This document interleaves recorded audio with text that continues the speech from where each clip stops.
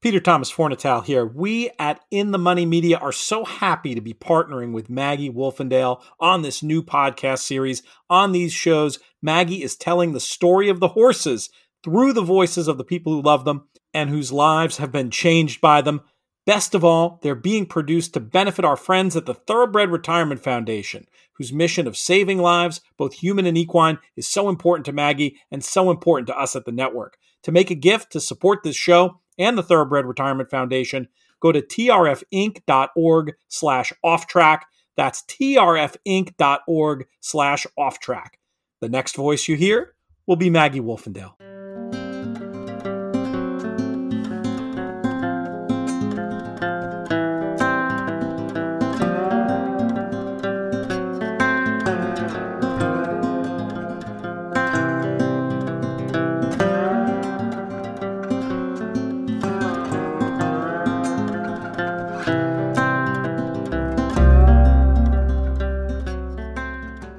A dark bay or brown mare foaled May 5th, 2008 in Kentucky by Maria's Mon out of Majority Whip by Gulch. 17 starts, 2 wins, 2 seconds, 2 thirds. Earnings, $36,600. Jockey Club name, Hey Maria. This is her story off track as told by the guy who loves her, Ben Samrick.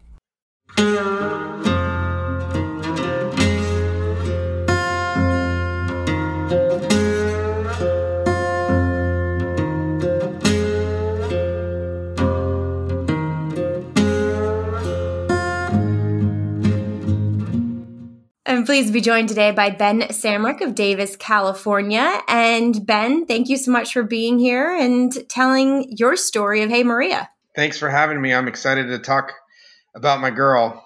It's going to be, she's a special horse. Now, Ben, I have to admit that pretty much you are the 7th interviewee that I've had on, and I've pretty much known everybody else, you know, whether it be a good friend or somebody that I've met once, but we've never met, and I was delighted to hear your story from Kim Weir and get to know you a little bit yesterday on the phone, but you kind of have a unique story in that you were a kid, and going back to your childhood and how this, you know, relationship with horses was formed.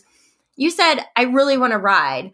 And you went to a local guy, a local farm that had Arabians and decided just to hop on. Tell us your background. So I think most horse people believe that we're born with the horse gene. So I can't remember a time I didn't want to be around horses. And I believe I was in 7th grade when I finally was able to ride consistently. And I went to a farm where I found an older cowboy guy. His name was Tom, and he took me under his wing because I was the only boy that was interested in riding. My parents wouldn't buy me a horse, so I worked at the stable and got to ride all the young Arabians. Got dumped a lot and worked with a lot of hot horses, which is why I love my thoroughbreds now, because I'm used to that feel. They're just bigger Arabians, I call them. Now, you weren't discouraged in any way. I mean, because you mentioned, you know, guys and boys aren't really, you know, into horseback riding per se. So was it something that you just stuck to? You were never discouraged from? Yeah, there was never a time that I was not interested in horses.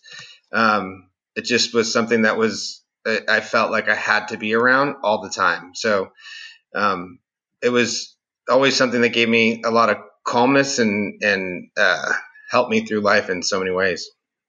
Now, fast forward a little bit, you said you stepped away from horses a bit and, you know, were involved in the music industry. And then you decided to become a State Farm agent, which, as you said, allows you to fulfill that passion with the horses. So talk about stepping back into being around the horses and the industry. After high school, I stopped riding and worked in the music business for quite a while. And in that time, I got married, had kids, and started a business with State Farm. And I felt like I was missing something. And that's what drew me back to horses. So there was like a 10-year gap, and I started riding at an eventing barn in up in the Bay Area, and just started seeing all the thoroughbreds there, and was fascinated by all of them and the fact that they had all raced. And I'd remembered when I was a kid at the Arabian barn, I had taken an older thoroughbred mare out of pasture and I restarted her. And I just thought how cool she was. And it was cool to get back into the thoroughbreds. And then my passion started. I got into racing, and I'm a huge pedigree nerd. So I like to research thoroughbred pedigree and know where they're coming from and what their family history is and what they've done. And I like to see how, certain pedigrees hold up to soundness, or certain pedigrees are good for certain disciplines or certain types of people. And they all seem to hold true. Some people don't buy into it, but my experience with the amount of horses I've been around, it generally holds pretty true. And what are some of those? I know you have Maria, is a Maria's Mon. You've also worked around Tisnaus. What are some of those characteristics that, each bloodline has shown you off the track? So Tisnau is my all-time favorite horse. I actually have a tattoo of him. It's almost my entire forearm is sleeved with a Tisnau tattoo. So I'm pretty committed to him. That's awesome. I got to meet him. Yeah. I got to meet him about a year and a half ago. My friend's a vet in Kentucky, and I got a private tour, and I got to pet on him. And let's just say he's not the most pleasant stallion in the world. At WinStar, they said he's the smartest stallion they've ever had. And at WinStar is one of the farms that actually rides their stallions. And I asked them, "Did you guys ride Tisnau?" And they're like, "Nope." They tried to lunge him when he first got back, and he tried to attack the stallion manager, and they said, "You know what, buddy? I think you want to be retired." And he's still as ornery now at 23 as he was when he came off the track. And his babies are pretty similar. I mean, I love them, but they are a hot forward ride.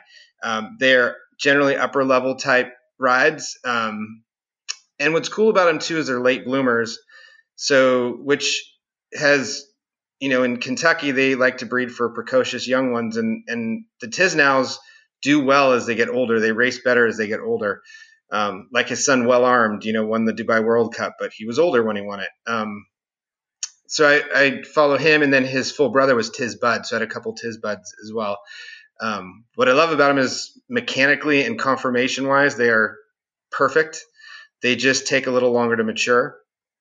They are exceptionally athletic, but they are by far not the horse that I would recommend to someone just getting into thoroughbreds.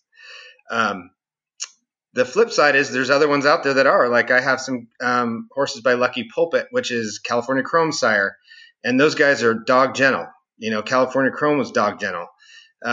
So you have the gamut. Just depends on what you're looking for. And then my mare Maria's Mon, she is, when I got to see her brother, Super Saver, at WinStar as well. And the funny story about him is that he literally sleeps like 12 hours a day, and he won't even get up when they clean his stall. They have to clean his stall around him. Although they just sold him to Turkey, to some interest in Turkey, but he's just super gentle and easygoing guy. She's not particularly easygoing. She's easy to ride per se, but she's an alpha mare, and so she's the fastest horse I've ever been on, hands down. But she's smaller, a little more compact, more built like a quarter horse. Unlike the Tisnaus, which are classic thoroughbred looking horses. Well, getting to her, she raced primarily in California. Looking at her race record, always like to have those on hand, the PPs. And as you said, she started her career with Carla Gaines. She broke her maiden at Santa Anita. And then she broke her maiden in a maiden 30. So then she found her way to the Northern California tracks. Talk about how you came in contact with her and took her from the track. So her sire, Maria's Mon, other than Tisnau, was my other favorite sire, because he'd had a horse up in at Golden Gate. He had a son named Cause to Believe, who was just a really cool horse. He was a gray, and Maria's Mon was gray. My mare is actually a dark bay, but Cause to Believe won the El Camino Real, which is our Kentucky Derby prep race, and he ran in the Kentucky Derby. So I fell in love and found that line through him. And then I realized that, that was Monarchos and Super Saver's brother. And my favorite race mare was Wait a While, was also a Maria's Mon. And I saw her on a local listing that they were selling her, and she'd been on there for like 6 weeks and she was still on there. So I reached out to the trainer and I said, if you guys, I do a lot of retraining and rehoming. If you just want to find her a home, I'll take her off your hands. And they were really cool. They actually gave her to me. The trainer was a gal named Natalie Hooley, and the owner is, I think he passed away, is Warren Williamson, who was a big California racehorse owner. And they just knew that she was going to a good home, and so I got to take her. She's not, when you see her, I always tell people when they're looking at horses, when I do a lot of placements, they always want to see if the horse jumps or how it moves. And you really don't know, because if you saw Maria when I first got her, she was the worst moving thoroughbred you've ever seen, and now she's one of the best I've ever seen. She's maybe 15.3 on a good day, and she's very compact. She has a short neck, but she is all game all the time, all attitude all the time. And she's 13 now, and if I bring her into a stall for a couple hours and put her back out in pasture, she acts like she hasn't been out in 6 months. She still wants to race everyone. And she's the queen bee on my property. I saw a cool video on Facebook of her racing the fence line of, I'm assuming your other horse, Tiz Swift, possibly. And she just looks as though she is the absolute boss. She's the boss. There's no question here. Everyone knows Maria's the boss, and she knows she's the boss. So working with alpha mares teaches you a ton. You have to be ready for it. It's not everyone's cup of tea, but I've had her for 9 years. I've never come off of her. I trust her with my life. We have a really good relationship. So yeah, see, I can't do the alpha mares because I don't want to say I'm an alpha mare, but I just need those, submissive geldings that'll entertain me. But as far as riding her, what disciplines have you explored, and how do you ride her? Do you jump her? Do you do Western? What's her main gig? I mean, as I evented with her. I never really competed her much, just because I had kids. So and my oldest daughter is a Division I athlete, and so I couldn't ever compete. So I would just kind of, school her and do stuff like that. And I jumped her, and as I've gotten older, I kind of focused more on dressage and horsemanship. So I've taken her to a couple Buck Brannaman clinics. I do a lot of dressage. As you just do dressage only and work with dressage trainers, you start to learn that is a little different than eventing dressage. And the hard part for her, she's a stunning mover. Everyone would think she was a warm blood, but because she's short backed and short necked, you have to be very accurate to ride her. And that became more challenging because I'm bigger. If I was smaller, I'm not big, but I'm a dude. So it became challenging. And I'd always wanted to breed her. So this year I decided to breed her. And I started working with a gelding. But, we had a good 9 years together. You bred her to a sport horse stallion? No. I bred both my mares to racehorse stallions. So I'm going to get a racehorse out of both of them. Yeah. So are you going to be a racehorse owner? That is the plan. Yes. I have always wanted to do it. I'm one of those that does a lot. I believe in the industry. A lot of people criticize what the racing industry does, and I actually disagree. I think there are good people and bad people in every horse discipline. I've seen bad people in dressage, bad people in jumping. I've seen bad people in horse racing, but I've also seen great people in all the disciplines. So I just think it's how you manage it. So, part of what I do with finding them homes is also talking good about the industry, because I would hate for horse racing to go away. Yeah, we need more people like you to promote what good there is in racing, and it's really cool to hear that you are dipping your toe into that end, kind of coming full circle, if you will. Really quick, you mentioned your daughter is a Division I athlete. What does she do? She plays softball at Sacramento State. So yeah, she's in her second year there, and I've been coaching her since she was 4 years old. It's been a journey, and she's just turned 20. So it's a long road, but she's at the highest level. They just played the number 5 team in the country, Oregon, this last weekend, and she started the game, and she did great. It was awesome. Now, do any of your kids, you have 3, do any of them have any interest in riding and horses? Unfortunately, no, not one. Yeah, my youngest one was somewhat interested, and then she got dumped a couple times, and then she decided that she didn't want to ride anymore. So, and she's a beautiful rider. She's one of those natural seats that you can't teach, but I'm hoping she'll come back. I feel as though I might be in the same boat with my eldest too. She really doesn't care too much either way, but there you go. But getting back to your work that you have done with the off-track thoroughbreds, you have kind of an organization that you have, the NorCal OTTB. And 2, you mentioned that you're going to start kind of like a partnership with Hope for Horses, which is already a nonprofit. It's already established. So what are your goals? What has all this OTTB journey taught you?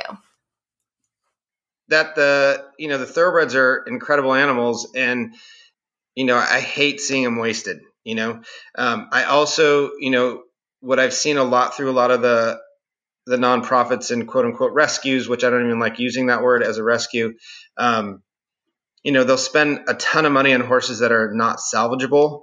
And then there's a lot of great horses that are salvageable that end up going to bad places. So my goal has always been is to take the horses that can have a job, and we try to place them with appropriate homes. My good friend Alana Curtis, she's an eventing trainer.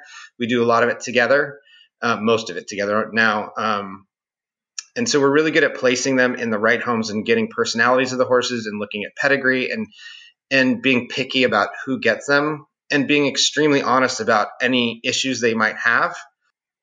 What's cool about thoroughbreds, having been around a lot of warm bloods at different barns, is that thoroughbreds have a lot of heart, and they can deal with a lot of issues and deal with quote unquote pain that other breeds don't deal with.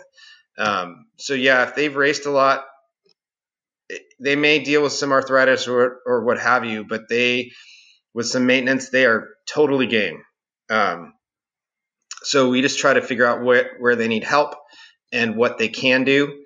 And to be quite honest, everyone thinks they're going to the Olympics, but 99.9% of people aren't.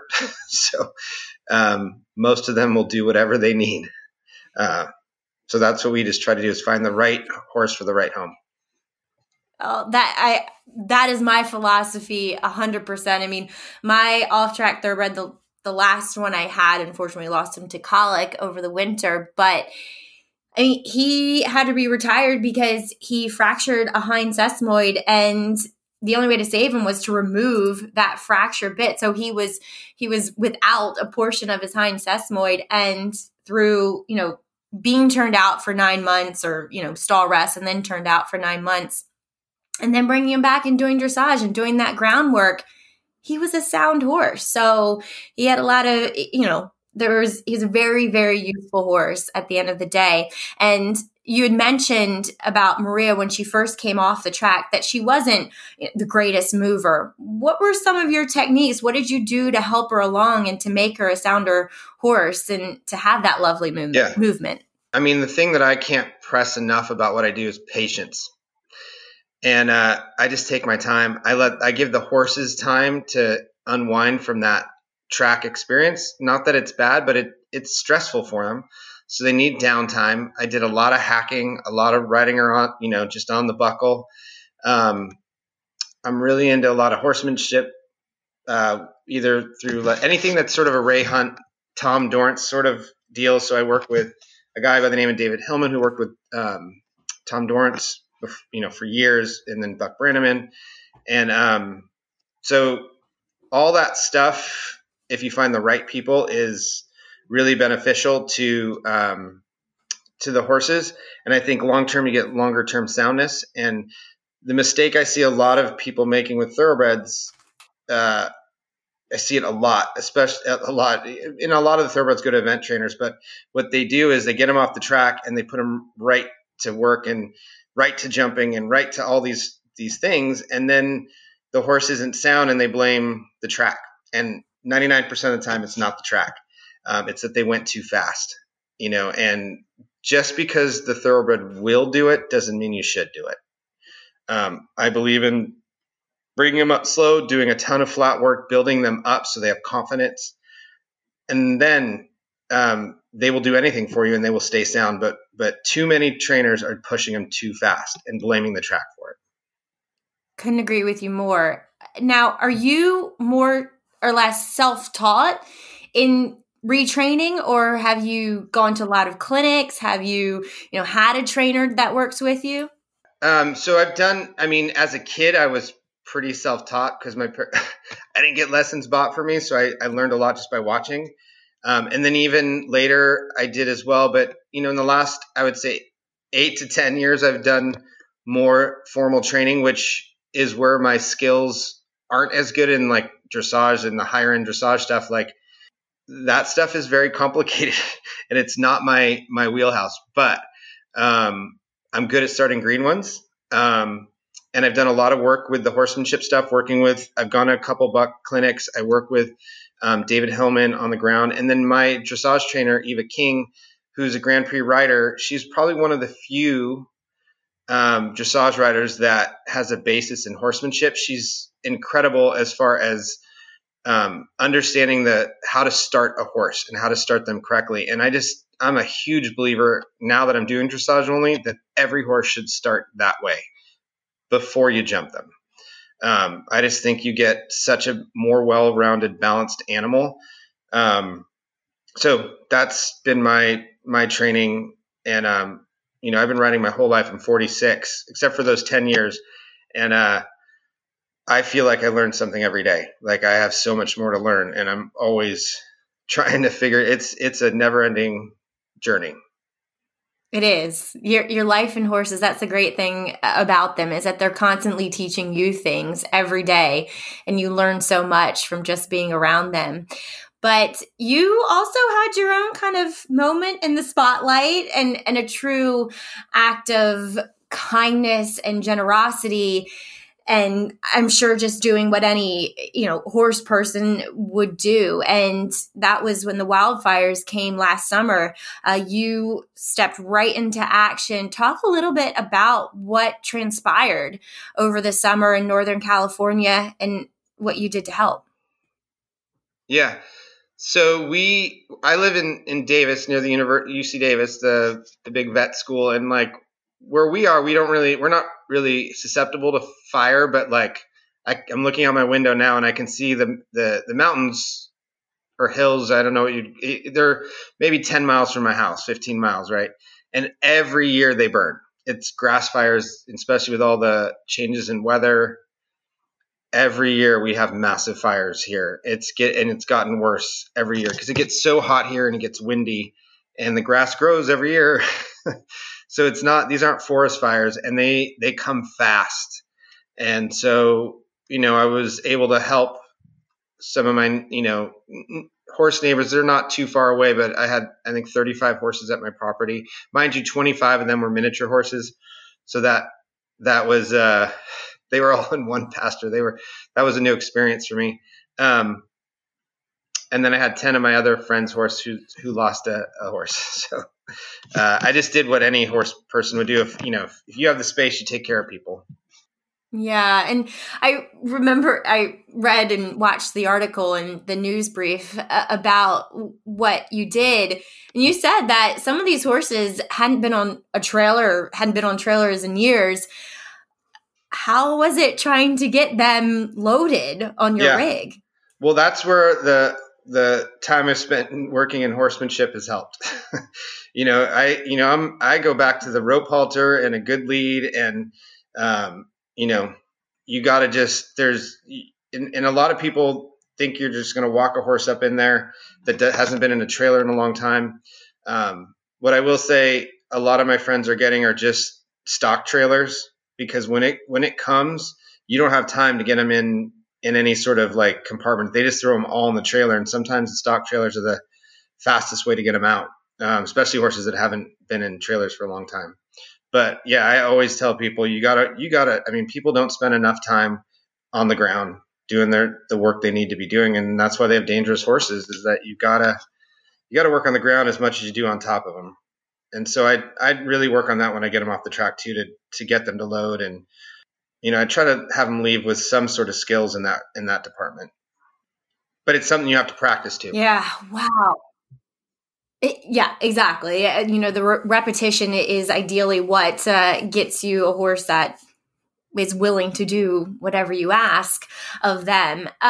But Ben, I want to get to my short answer part of the interview, Sure. Where I ask you just some quick rapid fire questions about your horse, about your girl Maria. Okay. Hey Maria is her race name, or jockey club name, I should say.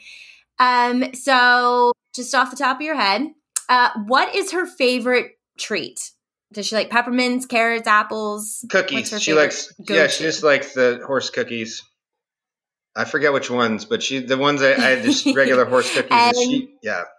Mrs. Pastures or whatever. So yeah, it's one of the ones from Tractor Supply. I forget, but yeah, as long as she's getting treats, she's good. All about keeping her happy. Oh, I bribe her constantly. And I feel kind of quickest way to her heart is through her stomach. Yeah. But I feel, this might be a good, because it usually stubs people when I ask them this question. But since you have a little bit of a music background, I feel like you might be able to get this one. If she had a theme song, what would it be? Oh, boy. Yeah, that's going to be, I got to think of a song. It's got to be some sort of.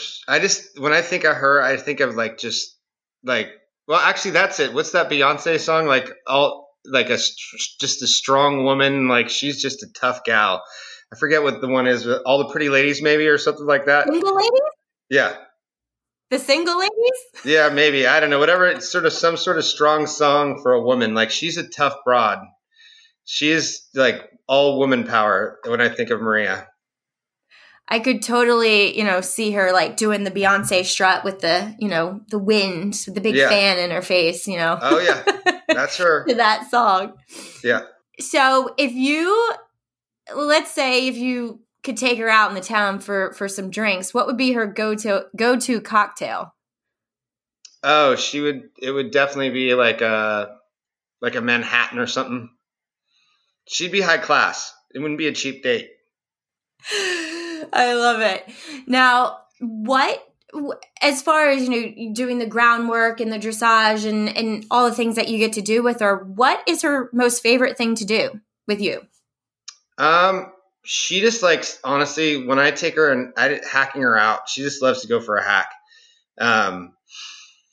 She's always game to work. She loves, she likes getting out there and working, but she likes she's one of those horses that it's, even when you ride her, it's not a cheap date. You know what I mean? Like, you can't just go out there and ride her. You have to take her out for like 20, 25 minutes and walk her around the property and let her kind of warm up. And, she actually starts out, she's one of those that gets hotter as she goes. So she comes out almost dead. Cause she just is like, no, I'm not ready yet. I need some time to get into my space. So we usually hack for a while, like just walk around the property for 20 minutes until she's like loosened up, until like she's ready. She tells me when she's ready. That's cool. She needs her warm up. I like it. It's like doing like your stretches before you get into the workout. Yeah. What would be her least favorite thing to do? She's not a big fan of being groomed. She's pretty thin skinned. So she's not a huge fan of the curry or being groomed. She's one of those types of thoroughbreds that's not her bag. I would have to say most of them are like that. Yeah, I have a few that aren't, but no, she definitely is not a big fan. Yeah. Okay. So what has been the biggest, lesson or thing that she's taught you through your years together, your 9 years together? I would say accuracy. Like that's the thing. Like I haven't shown her much at all. And I decided to not continue riding her this year. I got a gelding mostly because I didn't feel like I was good. You have to be really accurate with her. When my trainer Eva rides her, it's like, it's magic. It's beautiful. But this is also a woman that rides 8 horses a day and is a Grand Prix dressage rider. And she doesn't move a muscle when she rides. And Maria's taught me a lot about accuracy. So now that I'm riding this bigger gelding, his name's 40. It's so much easier to ride him now because of the years I've spent with Maria. And that's what I always tell people. I'm like, she's taught me so much about, because she gives you instant feedback. There is no room for error when you ride her. So you just have to be accurate, especially in dressage as you're moving up levels. It's not easy. Amen to that. So how about if you could sum Maria up in 3 words, what would they be? Tough, powerful, and bold. Yeah. And the other cool thing about her too, I always think about her. So when she broke her maiden, she was the jockey that was riding her was Chantel Sutherland. So she's definitely all about the girls. And then somehow you ended up with her. Yeah, right. And she's taught me a lot about, that too. Mares, and we haven't got this, but mares aren't for everybody. That's why I end up keeping a lot of them. I've always loved mares, but they are different, and you have to be patient. And I do think men do a better job with mares in the sense that we deal with women. So they work on a similar platform as far as sensitivity and emotions and all those things. Yeah, I couldn't agree with you more. I always say when I go to the track and gallop for my husband, I say, just put me on the old geldings. He's like, why? The fillies are lovely, blah, blah, blah. I'm like, I just don't get along with them. They definitely have personality. They're very smart. Maria's the smartest horse I've ever been around. So, and smart animals, or especially smart horses, isn't always a good thing. The first horse I had was a Frisian thoroughbred cross, and the trainer at the time that I was working with, she told me, she said, Ben, his name was Norton. She said, Norton's not the smartest horse in the world. He's pretty dumb. She's like, but I tell you that's a good thing. My first trainer said the same thing to me. I had my first off-track thoroughbred, and he was beautiful. I mean, and my dad trained him, and I had him for, we had him in our lives for pretty much his entire life. And I remember saying a dressage trainer, and she said, she was German. He is very beautiful, but he is very, very dumb. But that's okay. Yeah, so that's Maria's on the other end of that spectrum, if you can appreciate that. So again, you have to, when you're dealing with that kind of brains, it's like she outsmarts you all the time, which is good for teaching you a lot. It's just hard to deal with all the time. Talk about patience, and that it seems as though you have. And Ben, I couldn't thank you enough for all the work that you're doing with these horses coming off the track. So what does the future hold? What is the next step for you? I mean, I can't count the amount of horses we've placed, but it's got to be upwards over a couple hundred, I think, at this point. And, working with Hope for Horses will allow us to gain some of the access to some of the grants through the TCA and throughout here in California, Karma, which will allow me to invest in my property a little bit more so I can put some more pasture space in and maybe hire some folks to help with all the animals, and then we can place more. My goal has always been to use whatever money we get effectively.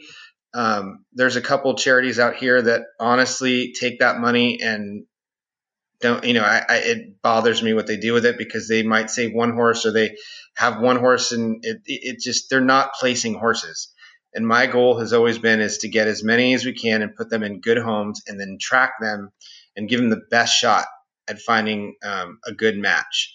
And then on top of that, it's like, getting people to buy into getting an off the track thoroughbred. I'd love to see some, there's a lot of, famous, this is where my marketing stuff comes, but I see a lot of people in the jumper world that are famous people. Like, you have Kaylee Cuoco, who from the Big Bang Theory, and she's a jumper. And I'm like, she should have a thoroughbred. She needs a thoroughbred because she's big into pit bull rescue. She needs to be riding an off the track thoroughbred.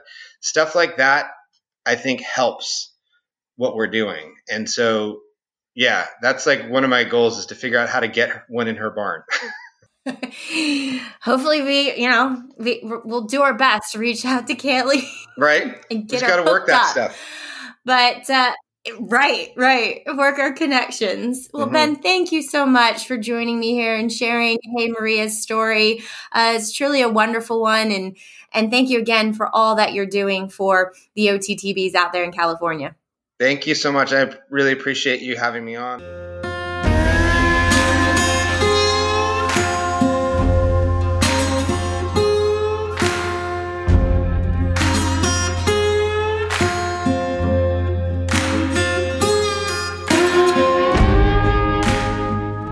Hey guys, thanks for listening to this week's edition of Off Track with Hey Maria and Ben Samrick. As always, if you want to help out the horses who cannot go on to second careers but need lifelong sanctuary and a soft place to land, make sure you check out trfinc.org/offtrack to donate. Thanks.